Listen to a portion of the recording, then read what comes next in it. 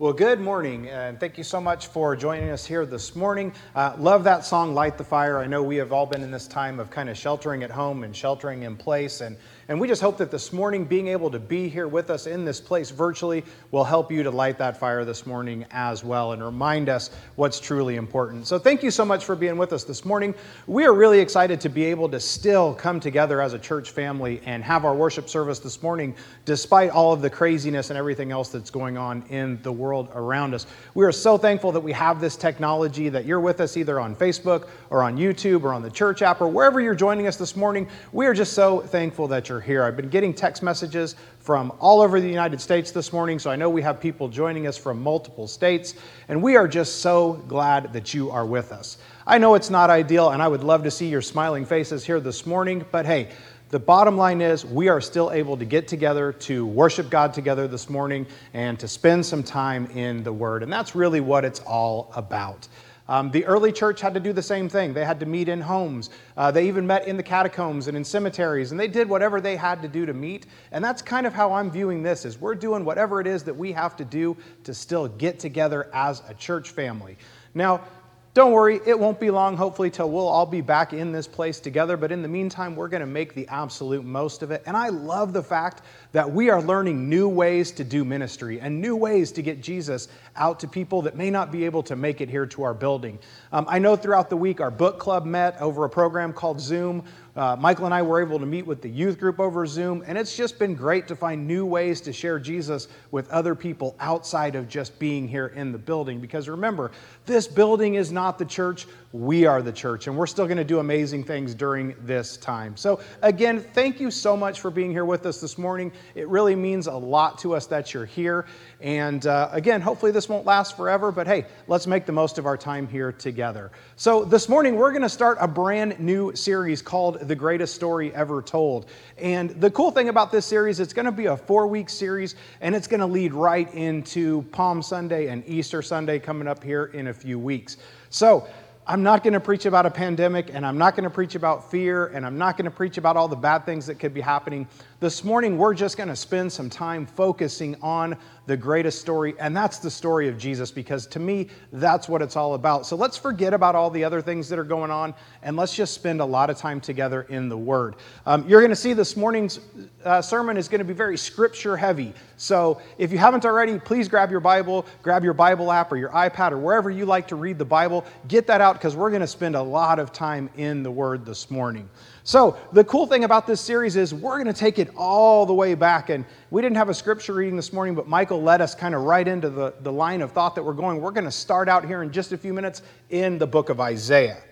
So we're going to talk about Isaiah, and we're going to talk about prophecy and prophecies fulfilled.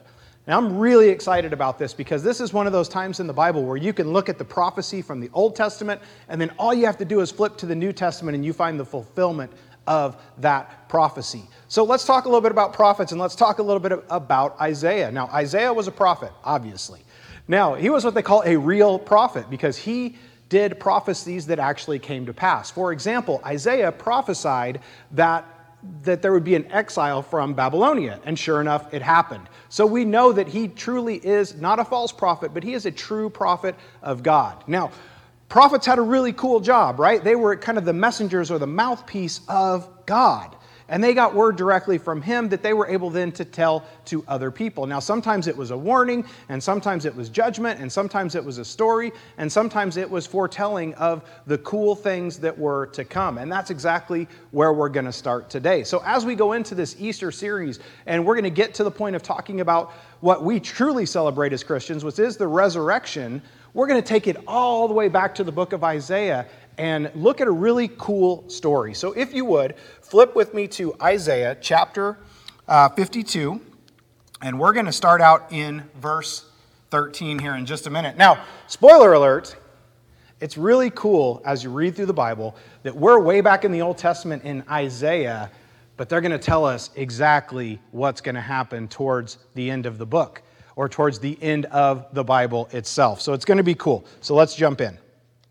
So this is called the Servant's Song, or the story of the suffering servant, depending on where you're seeing it or which translation that you're using. But again, we're going to start out in Isaiah chapter 52 and verse 13, and we're going to read all the way through the end of this story, which is going to be in chapter 53 and verse 12. So let's go ahead and jump right in.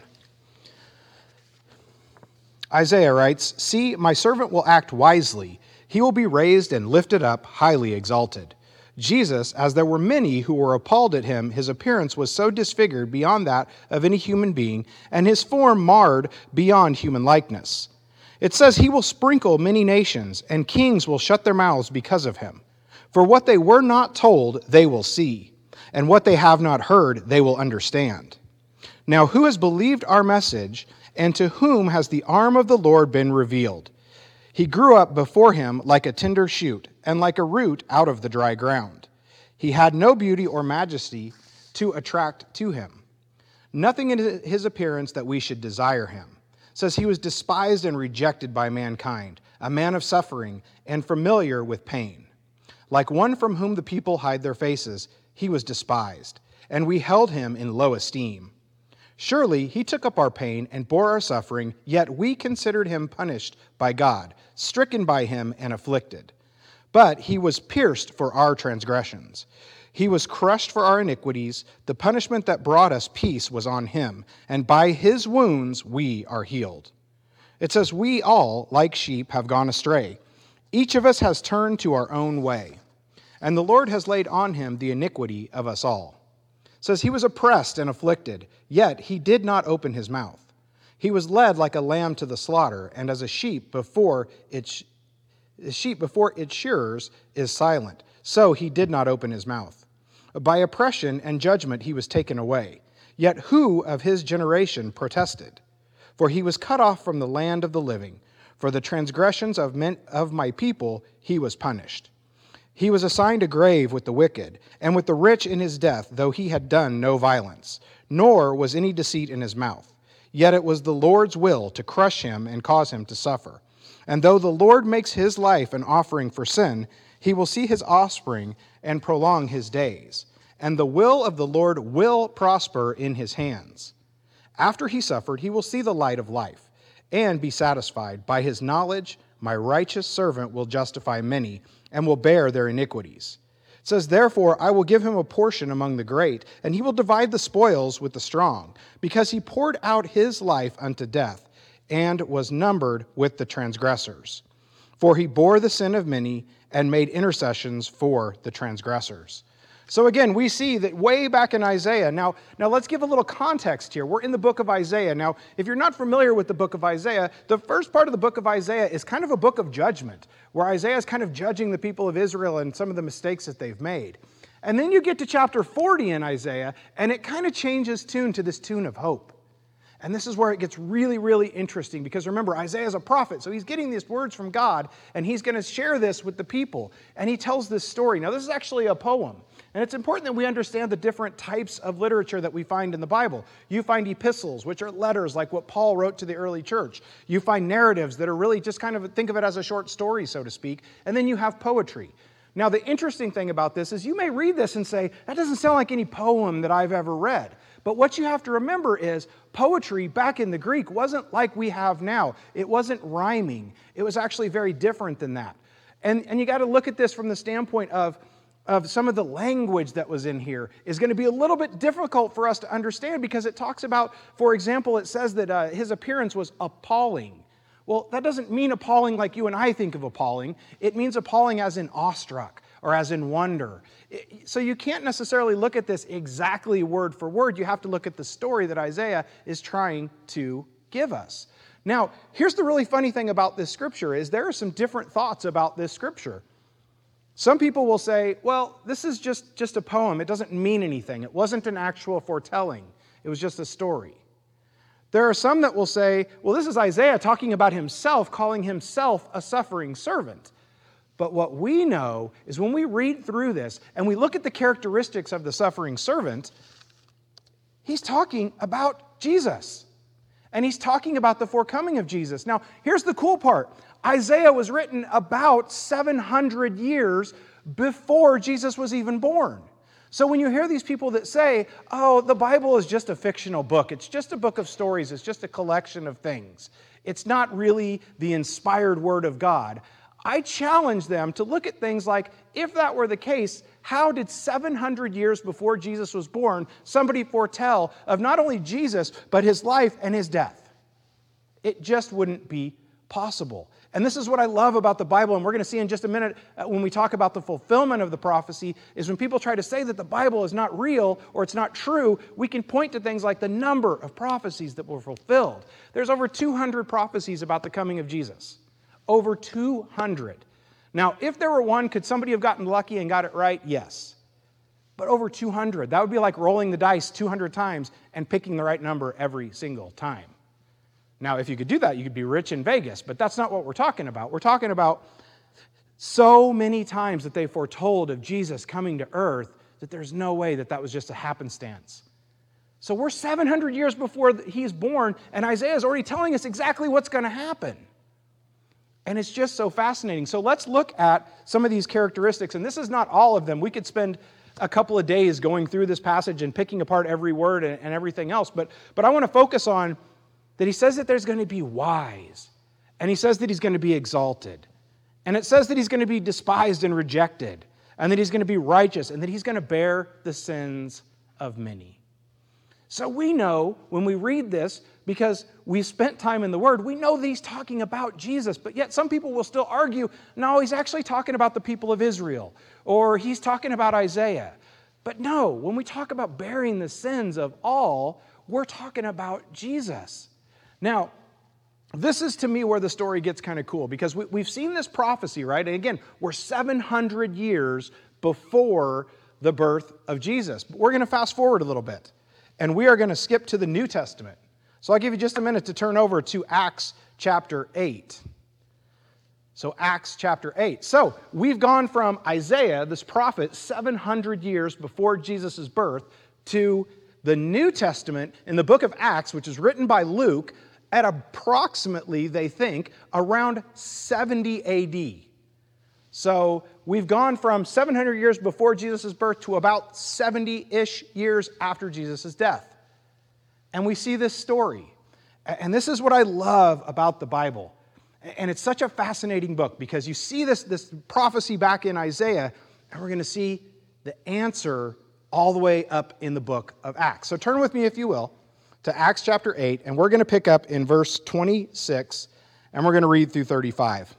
It says, "Now an angel of the Lord said to Philip, 'Go south to the road, the desert road, that goes down from Jerusalem to Gaza.'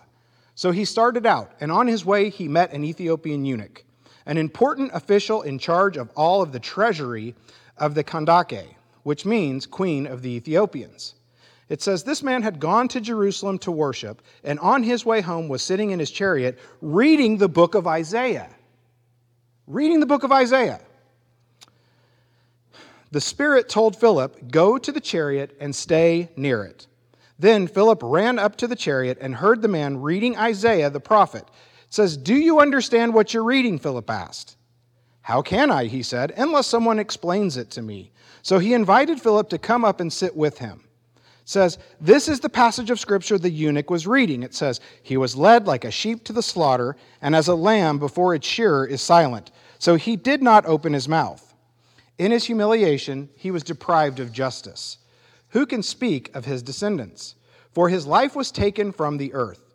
The eunuch asked Philip, 'Tell me, please, who is the prophet talking about, himself or someone else?' Then Philip began with that very passage of Scripture and told him the good news about Jesus." I absolutely love it. And God just works his story in the way that he wants it to be. Because not only does the angel tell Philip to go to this place, now granted, it's talking about a desert. Keep in mind, it doesn't necessarily mean they were in the middle of a desert like we're thinking about. It just means a deserted road. So he goes down this road and he meets up with the eunuch. Now, keep in mind that this is significant, okay? Not only because of he's reading the book of Isaiah, which is mind-blowing, right? That he just happens to be reading the book of Isaiah. But at this time, the eunuch would not have been someone that they would have preached to or they would have taught to. And that's significant. We have to understand that that's why this encounter is so important for us, is at this time, they would not have been teaching and preaching to a eunuch. So he goes to him on the road and he basically, hey, what are you doing? And he's reading the book of Isaiah. He's reading the exact passage that we just read that was written 700 years before Christ's birth. And he says, who are we talking about here? Which is the same conversation that's going on to this day when people read the story of the suffering servant is, who are we talking about? And Philip says, we're talking about Jesus. Which makes so much sense because when we go back and we think about the passage that we just read, Isaiah laid out for us the whole story, basically, of Jesus in one little poem. And he talked about the fact that on earth he would be nothing special, meaning physically he wouldn't be anything special. Because people weren't going to come to him because of his looks or because of his majesty. He wasn't going to walk around with a crown on his head. And we're going to read this more about this as we go through our Easter story. But Jesus came as a normal man. He came down as God to walk on the earth. And Isaiah prophesied about this, and Isaiah told people about this. So for 700 years, this story had been passed down. And we know that because the eunuch is reading the words of Isaiah in his chariot. Some 770 plus years later, he's reading the words of Isaiah. So this story has been passed down from generation to generation to generation to generation. And here he is reading his scroll and he's still going, I don't get it. Who are we talking about? And that's when God comes in, right? Because the angel sends Philip to go and tell him who Jesus is. And this is who we're talking about in this story. That's what God does. Okay? He sends people to us when we need them the most. He sends people to help us understand who Jesus was. And maybe that's a preacher, or maybe that's a teacher, or maybe that's mom and dad, or whoever it may be. He sends people at just the right time. And we see this over and over throughout the Bible. He sends people at just the right time to tell the story of Jesus. And that's exactly what we're called to do. Whether you're a preacher or a teacher or an elder or a Bible scholar, we are led to share Jesus with everyone. And that's why it's so important that he chose this story to be a eunuch, someone who wouldn't have been necessarily taught to. Now, the cool thing about this scripture is Philip goes and meets him on the road. He meets him where he is, right? He didn't just stay and wait for this guy to come to him. He didn't just stand by the side of the road and think, well, hopefully when this guy comes by, he'll stop and I can talk to him about Jesus. No. He went to where the eunuch was. And that's what we have to do, right? We have to go to where the people are that need to hear about Jesus. Now, as most of you know, this is a very common story for I think most of us, but what follows this is one of my favorite lines in the Bible. And that's when the eunuch says, there's water, what prevents me from being baptized? So he told the eunuch about the good news of Jesus, and then he baptized him. And isn't that really what it's all about? He touched his heart. He helped him understand what he had been reading. He pointed him to Jesus, and then he baptized him. And he brought him into the family of Jesus. And that's exactly what we're called to do. You don't have to have a degree to do it. You don't have to have a title to do it.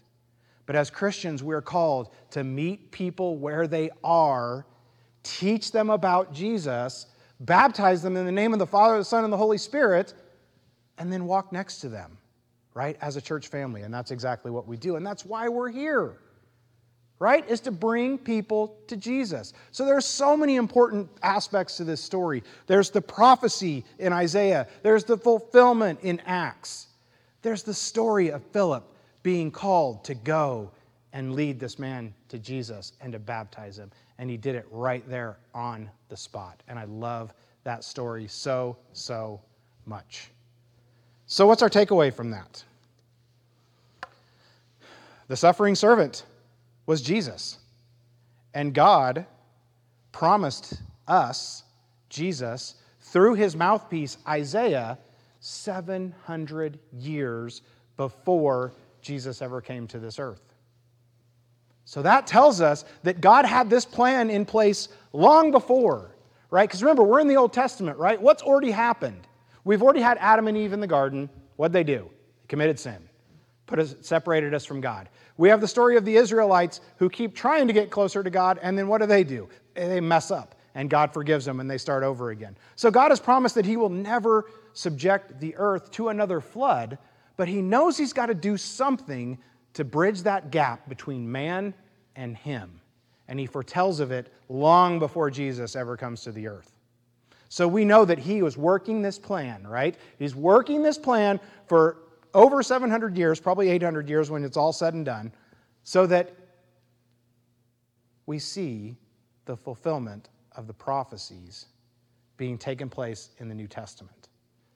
He did send Jesus just like he said he would. Jesus suffered just like he said he would. Jesus died on the cross and his side was pierced just like he said he would.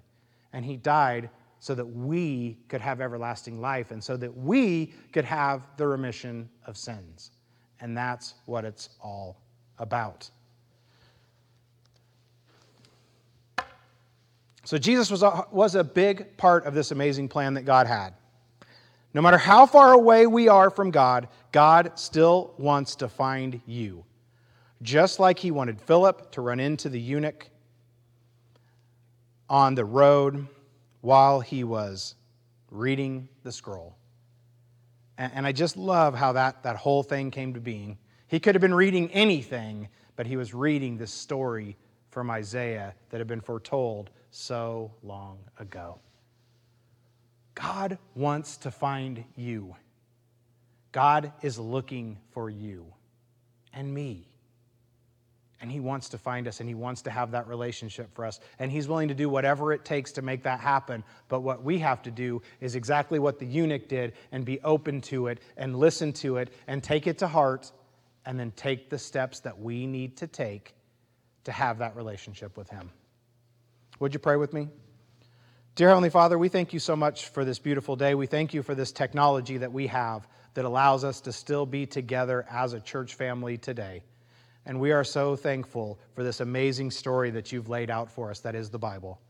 And we're thankful that you saw fit so very long ago to set this plan into motion, to where you would send your only beloved Son to come to this earth, to walk and suffer as a man, and to die for our sins. Because, Heavenly Father, we know that that was not done because we were deserving in any way, shape, or form, but only because you loved us so much that you are willing to send your Son to die on the cross. Heavenly Father, we thank you for that, and we pray that every day we will live a life that will be worthy of that amazing sacrifice that you made on our behalf.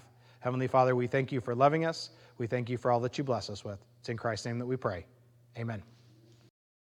Then bursting forth in glorious day, up from the grave he rose again. And as he stands for victory, sin's curse has lost its grip on me. For I am his, and he is mine, bought with the precious blood of Christ. No guilt in life, no fear in death. This is the power of Christ in me. From life's first cry to final breath, Jesus commands my destiny. No power of hell, no scheme of man can ever pluck me from his hand till he reaches turns or calls me home. Here in the power of Christ I'll stand. Well, guys, thank you so much for joining us online today. It's been great to have all of you out there. And again, even though we couldn't be together physically, I'm so thankful that we were able to be together virtually this morning. Just a couple of quick reminders as we get ready to go our separate ways this morning. If you haven't already done so, please take a minute to go ahead and do your offering through the church app or through Easy Tithe. Because again, even though we're not meeting together, we still have to meet the expenses of the church as well. So we want to encourage you to do so, again, out of just a cheerful heart, not out of obligation. Also, we want to remind you that the church staff is still here to support you through all of this, even though the building itself is closed. If you have prayer requests, if you have needs, if there's anything we can help you with, if you want to be baptized or want to place membership, anything like that, we are still here to support you in any way that we can, both myself, the office staff, and the elders as well. And we're happy to do that in any way that we possibly can. So again, we want to thank you guys so much for joining us today. And again, just keep an eye on your emails because there's going to be a lot of changes going on, a lot of things that will be going on in a different way than what we're used to doing. But just like the early church, we're going to continue to meet and we're going to continue to be here for you. We love you and we hope to see you soon. Thanks. From heaven above, with wisdom, power, and love, our God is an awesome God. Our God is an awesome God. He reigns from heaven above, with wisdom, power, and love. Our God is an awesome God. Our God is an awesome God. He reigns from heaven above, with wisdom, power, and love. Awesome God, our God is awesome. He reigns from heaven with wisdom, power, and wisdom. Our God is an awesome God. Our God is an awesome God. He reigns from heaven with wisdom, power, love. Our God is an awesome God. Now when he rolled up his sleeves, he wasn't putting on the Ritz. Our God is an awesome God. There's thunder in his footsteps, lightning in his fist. Our God is an awesome God. And the Lord wasn't joking when he kicked him out of Eden. It wasn't for no reason that he shed his blood. His return is very soon, and so you better be believing. Our God is an awesome God. Yes, we know that he's awesome. Our God is awesome. And he reigns from heaven with power and wisdom. Power and wisdom. Our God is an awesome God. And we know that he's awesome. Our God is awesome. And he reigns with power and wisdom. Power and wisdom. Our God is an awesome God. Now when the sky was starless in the void of the night, Our God is an awesome God.